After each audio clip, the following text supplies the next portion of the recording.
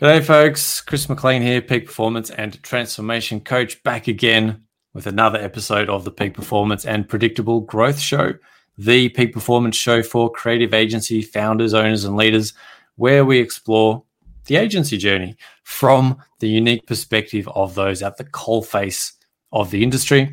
My guests help unlock and dissect strategies, tools and tactics from the trenches that are working right now to help you deliver better results for your clients and grow and scale your agency to 6-7 figures and beyond. And it's my pleasure today to welcome Jobe Neal on the show. And Jobe's from Bespoke Suited Marketing. They're an agency that helps coaches and trainers to promote their digital products and coaching to 6 figures. And as a coach, Jobe, that sounds pretty awesome to me. So welcome to the show. And tell us a bit about yourself and Bespoke and how you sort of help coaches and people in the e-com space get started, scale their businesses, and yeah. Yeah, awesome. So we bring people in and we sort of help them with just getting started. So we make sure that the course and everything they've created is really marketable. That's probably the biggest thing from the start is everything in there really clear on how you're getting someone from point A to point B. Yep. Then we start to look at your offer and your price, and then we start looking at, right, what are the strategies to bring people in?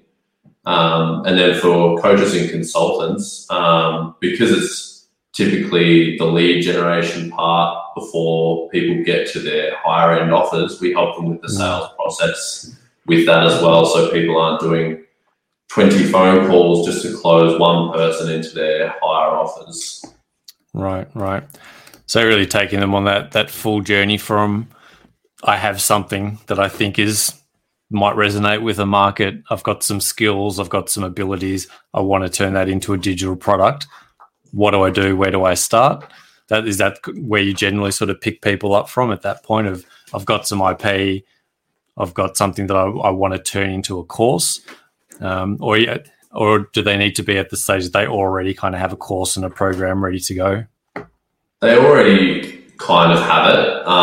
If they're still working on it, there's people that I refer them to work with them to sort of build it out with those people, and then they can come into me. But typically they have to have the digital product to get started. Right. And what sort of platforms are you? Do you work in specifically training platforms or Coursera or Learnify or Teachify, one of those platforms? Kajabi, are there specific platforms that you recommend people get started with? I particularly like Kajabi. I think it's got a fair bit more to offer in terms of like if you want to structure your course a little bit differently in subscription model, or if you want to, there's also a really good affiliate center on the back end of that. And that's, okay. I think having something like that to start off with is pretty good. But there's also the options of putting it into just a ClickFunnels thing and having something really simple on your own website where you're maybe just in a little bit more control of some of the data that's coming in. Moves around a bit because I think there's also an element of what works best for the person. So what do people find easier? If someone's worked with ClickFunnels before, why take them off it? Why sort of take them too far away from it? Yeah. People come into it with. I mean, if you're a coach or a consultant or in the digital product space, you don't necessarily have super high end tech skills. So, yeah, I was just interested to see if you had a platform that you recommend or a place where people tend to sort of be running their programs these days, because there is quite a variety out there. I think people typically go to like Udemy and some other things at like a search engine base to try and start selling. And I'd probably advise a bit more against that. Like if you want to sell something completely passive and then,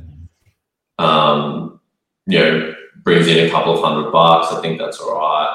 But I think like something that you want to really scale and build a business from, I think that those sort of things can be a little bit limiting. So that's probably the only advice I have with that. Pick ones that you can have more control over. Yeah, right. And control your data and control your customer base a bit better. Yeah, absolutely. So what are the other considerations? So say I'm here, I've got a course, I may or may not have sold any units. I come to you and say, help me out. How I know that first stage gate tends to be 10K a month. How do you help people get to that 10K a month? Is it mindset? Is it getting the course right? Is it targeting it better? What are the sort of key strategic things that you make sure people have lined up in order to get selling? Well, the first few weeks I would typically work with people is like, let's get the price, the offer, those two things sorted out really right. And then we can look at how we want to position it. And then, the dream client, the dream person you want to be coming into that. I think if you're clear on those four things, then you can start to build out some logistical stuff of, all right, what's the platform that we go through? And then what's the traffic source we bring people in? Because if you know the type of person that you're trying to get, it's really easy then to sort of go, all right, these are podcast listeners. So let's try and partner with some podcasts, whether we run ads through them or whether we get onto podcasts, whether it's, B2B, let's get on LinkedIn. So I think there's, if you understand those things at the start, after that, it becomes a little bit different depending on what you've got in your course. If you've got something that's personal training wise, then maybe Facebook and Instagram's to go, rather than someone that might be a little bit more corporate executive, then LinkedIn. So it's that's where it sort of starts to move a bit more around in terms of where we're going to start focusing our attention in terms of traffic source. And I should right at that kind of back end of the process, that lead source, you're really getting defined on who you're actually serving, who's this for. Are you making sure that that's kind of baked into the process right from the start as well? Like if I just make a course that I want, that I think is awesome, doesn't mean that somebody else thinks it's awesome and wants to buy it. How do you make sure that people are in that very, you talked about sort of offer and price. What's the process at that part to make sure that what I've built is actually going to be sellable, that somebody else, it's going to be valuable to somebody? I think the biggest thing with that is what's the result that the person gets at the end of the course you're building. What's that transformation that you're giving them? Because that's where you can decide the value. A lot of people are kind of scared to put their value the course that they make at the price that it's worth, just because it's like, I've only just made this. I just want to do it at $50, $99 or something like that. It's like, this is a $500, $1,000 course. You've got to price it at that, and you've got to work at making it clear to people that that's the value, rather than getting in that rat race of reducing the price, which is typically where I see people that are having a problem getting started. That's where they're at. Yeah. I would definitely agree that you see that a lot in. How do I shift more units? Well, I'll just make it $97 or $47 or $27. But as you're saying, the problem you get there is you've suddenly and immediately devalued your entire program. Just for me, when I see that, you see a Black Friday sales and stuff, this is a $10,000 program, but you can get it today for $47. It's like, really? Is it actually $10,000? If it was worth, not believable. So how do you make sure that people are actually bringing that value? Obviously, it ties to, and I said, what's the end result? What does the person get from it? Are there any other considerations around building out a program in terms of the content, maybe the structure, the number of modules? Does any of that sort of play into it? Or is it really about, if I can shoot one video and it's an hour, I can sell that for $10,000 if it solves a $10,000 problem? I think there's aspects, some of the parts I suggest for people to focus on are because it does change depending on the type of transformation you're doing and the type of thing you're teaching. But if you can breaking it down into the objectives that people need to get to form that transformation. So from getting from A to B, there's, there might be A1, A2, A3. So it's figuring out all those little steps.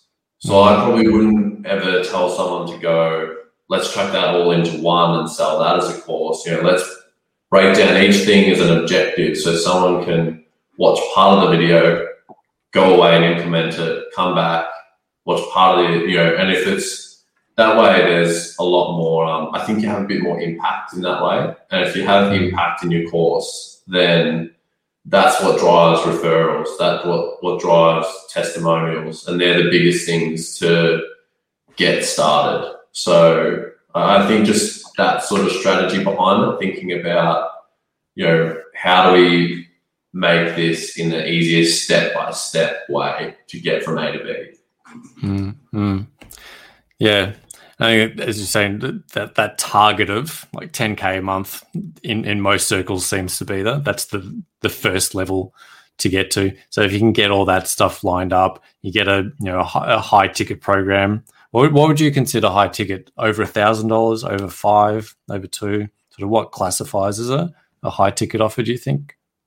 I'd probably go over like 1,500. I think you can sell up to that with some quick calls and the right offer and stuff like that. But anything typically over 500 to 1,500 is going to get a little bit trickier and a little bit more about how do we position it. And then everything after that is going to become, everything after 1,500, I reckon, starts to turn into a much bigger sales process than e-commerce. And that's where you start to look at more lead generation. So that's where digital training products sort of mix between e-commerce and lead generation in that way. And that's what I think is a little bit interesting with that, because some people are really versed in one side of that and they're not really versed in the other side. So adapting the business or scaling up price can pretty much change the whole model of that business. Yeah, right. And is that in terms of a growth and a scale strategy? Is that something that you sort of recommend to maybe? Do you recommend people start high ticket or start with sort of a lower priced, like a $197, $297, $97 product where they've actually got to sell more units, or start with something high ticket where you make 1 or 2 sales a month and you're kind of hitting that 10K mark? Do you have a preference? Do you see either one working better or worse in the market for people? I think anything between 297 to 497 is typically where I think, for a lot of coaches and consultants anyway, that's typically going to be a good sweet spot to start from. Just to really get the ball rolling in the first 3 to 6 months. If you go much lower than that, like you said, it kind of devalues what you do and it starts to sort of decrease the interest, and you're trying to serve, if you have to sell more courses to make the same amount of revenue and to start scaling, it starts to really just get a bit muddled. Like, you're not really having impact on the people that are getting across, because there's a saying, so energy goes where money flows. So you sort of, if you can get people to commit more to it, you're more likely to get people to go through your course and take it seriously. That's why courses that are free tend not to actually, I think I've downloaded heaps of different free things and just sort of never opened the email. Yeah, right. Yeah, I think that's a really interesting point. So when you invest in something, you're literally invested in it, right? So you're more likely to, if I've just given you 10 grand, I'm probably going to open that email and I'm probably going to show up to the course, because now there's some stuff on the line. I'm sort of bought in to the process, of maybe I've sort of burnt that bridge. Whereas if I'm giving you $20 for a 12-week program and 1,000 videos, that value exchange feels kind of strange. And there is that commitment level. Do you find with your clients, is there kind of a breaking point with that? Like $5 grand's a good investment, 10 is there a variation between the type of client you attract for a $97 client and a Yeah, you definitely attract better types of clients as you get higher. Like, it's an interesting dynamic where you might get someone in. If you get someone into a course that's $19.99 or whatever it is, they might be that person that's asking more of you and sort of putting more back on you. Like, you're not getting me these results. I've got this. They can tend to have a bit of a victim complex.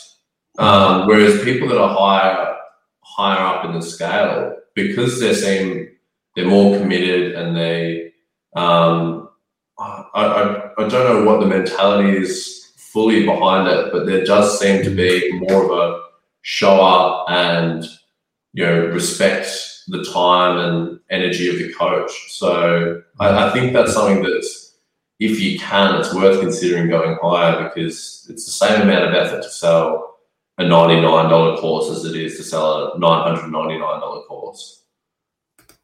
Yeah, I like that. I love that. I think that's very, very true. It's just, it's the same. You're going to spend the same money potentially if you're running ads. You're going to do the same amount of content posting if you're kind of doing organic strategies or authority type strategies.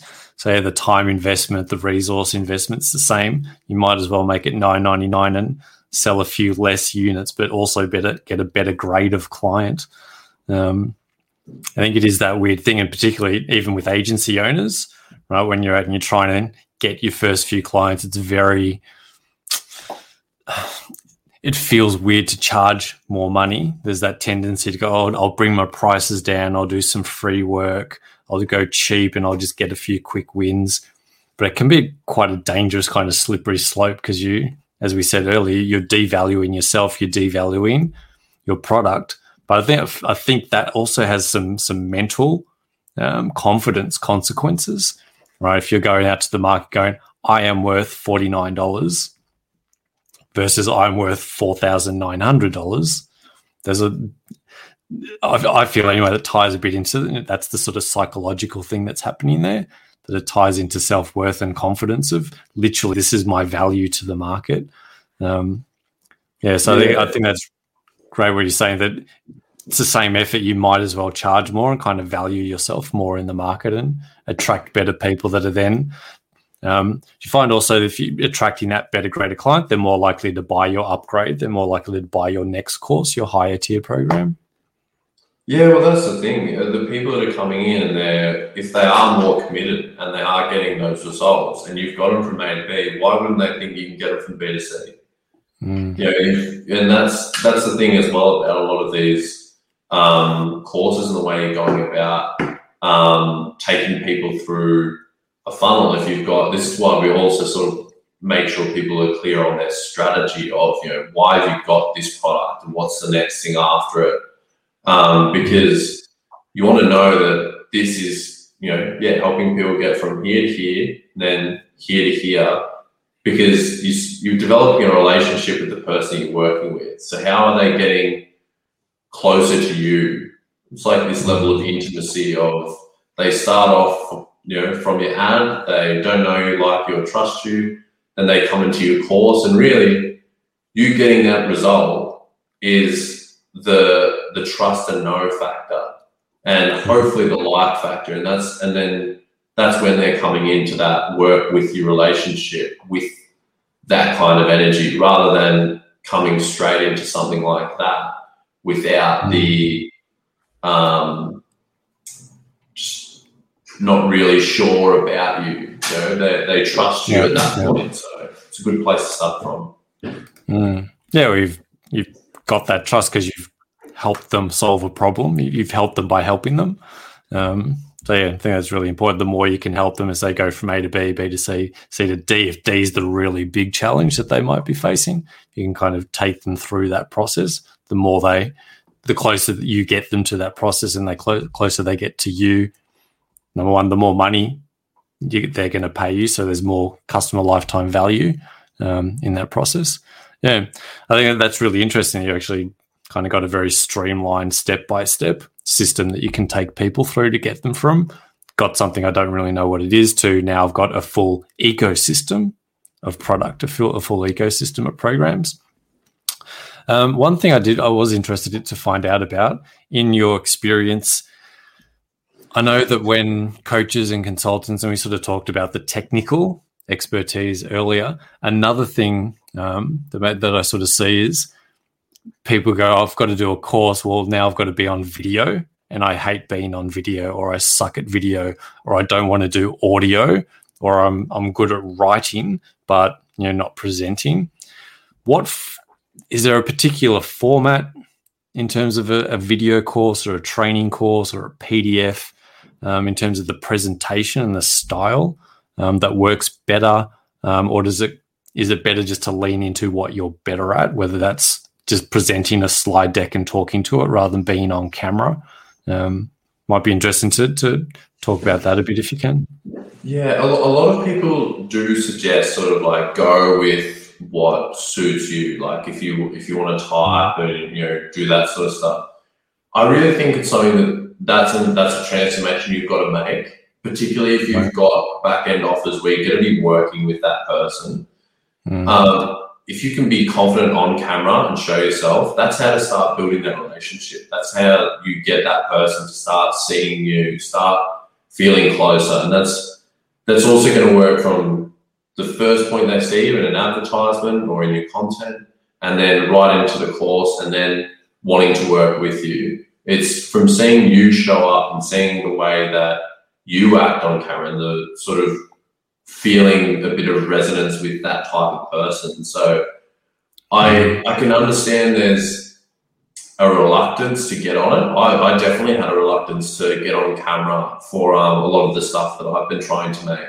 But I think that it's something that's pretty essential to build out, particularly for courses that have back-end offers that they want people to be working with them for. So I don't think that you have to be on stage and doing a massive presentation in front of a bunch of people, but I think there's a few aspects to being confident on camera, and even if you just do it through Loom where, they're still seeing you in aspects and you're, using slides or you're typing on something, but try and get your face on camera. Try and allow people to see you and hear your voice, because I think that's pretty important. Yeah, no, that does make a lot of sense for us. So there's certain things in life that if you want to do this is kind of what you got to do. So yeah, I appreciate the honesty there, because I think a lot of people that I want to do a course, but how can I not be on camera? If that's kind of just one of the caveats of, if you want to be a coach and consultant, if you want to be in the e-com space, if you want to be presenting and getting people to know, like, and trust you, they want to see your face, they want to hear your voice, they want to understand your personality, and a lot of that just doesn't come across in books or written words. So yeah, people out there, if you want to do a course, you just got to get comfortable with video, unfortunately. I think the biggest thing with that is just let it be crap for a little while. Just repeat, just do a bunch of videos, do as much as you can, and just accept that it's not going to be good for the first 10, 50, however many tries. But the thing is that you just build up that it becomes normal. I'm working with a mate of mine for an extension of our business. It's more lead generation, and he's never been on Zoom before. So he goes into the other room and we just practice his pitch on Zoom, just so he can get comfortable with it. So it's just find a way to practice it and accept that it won't be good for a little while. I think that's the best advice that I would have. Nice. But there's plenty of there's video confidence coaches and video coaches out there as well that I would definitely suggest looking into. Yeah, 100% agree. I think there's nobody loves the first video they shoot of themselves. It's always horrendous. I remember filming programs, and the first time I was just doing lives, right? Just jumping on and doing a Facebook Live. I think that I think the good thing about where we are at the moment with technology, there's so many opportunities to jump on camera and suck at it, because that's what everyone's doing. So jump on a TikTok, right? Jump on a 30-second video, jump on a Zoom call, do a Facebook Live, and just, as you said, be willing to suck, be willing to be terrible at it for a while. But it's like anything, you expose yourself to it and you kind of get better. Yeah. Yeah, absolutely. And I do find it fairly important. That's why if we do have people that come through that haven't made their course and aren't quite ready, we do have people that we work with that we'll send them to sort of work with them on that, particularly on confidence in camera and even just some little technical stuff of how to set up the room that you're in, the lighting, everything like that. So there's, I think guidance with that can be really helpful. Mm-hmm. Yeah, for sure. And on that note, if people do want to find out more about you, find out more about Bespoke and how you can help them, whether they're coaches, consultants, or looking to move in the e-com space or grow and scale in the e-com space, where's the best place for them to come and find you? And so what can they expect when they come and work with you? Yeah, so we've got a Facebook group called the Six Figure Course Marketing Academy. That's pretty much across all of my social media. So if you go to Bespoke Suited Marketing Facebook page, you can get into that, or on any of my profiles, there's a link to that.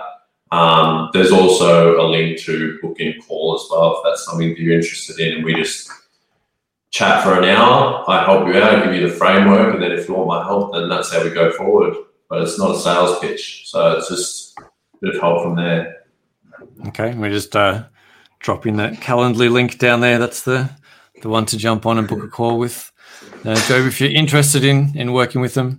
Jobe, thanks for coming on the show this morning. We're still in the morning, and thankfully you're on a similar time zone as I am for once, which is nice to have someone in there where it's not 4 a.m. or something. But no, appreciate your time, and yeah, I think that was super useful. There's some really good takeaways for people that are looking to either start or grow in that e-com product space. Coaches and consultants, hit Jobe up, go check out the workshop, go check out his Facebook group, connect with him, and book in a call and see how he can help you grow and scale your coaching and e-com business.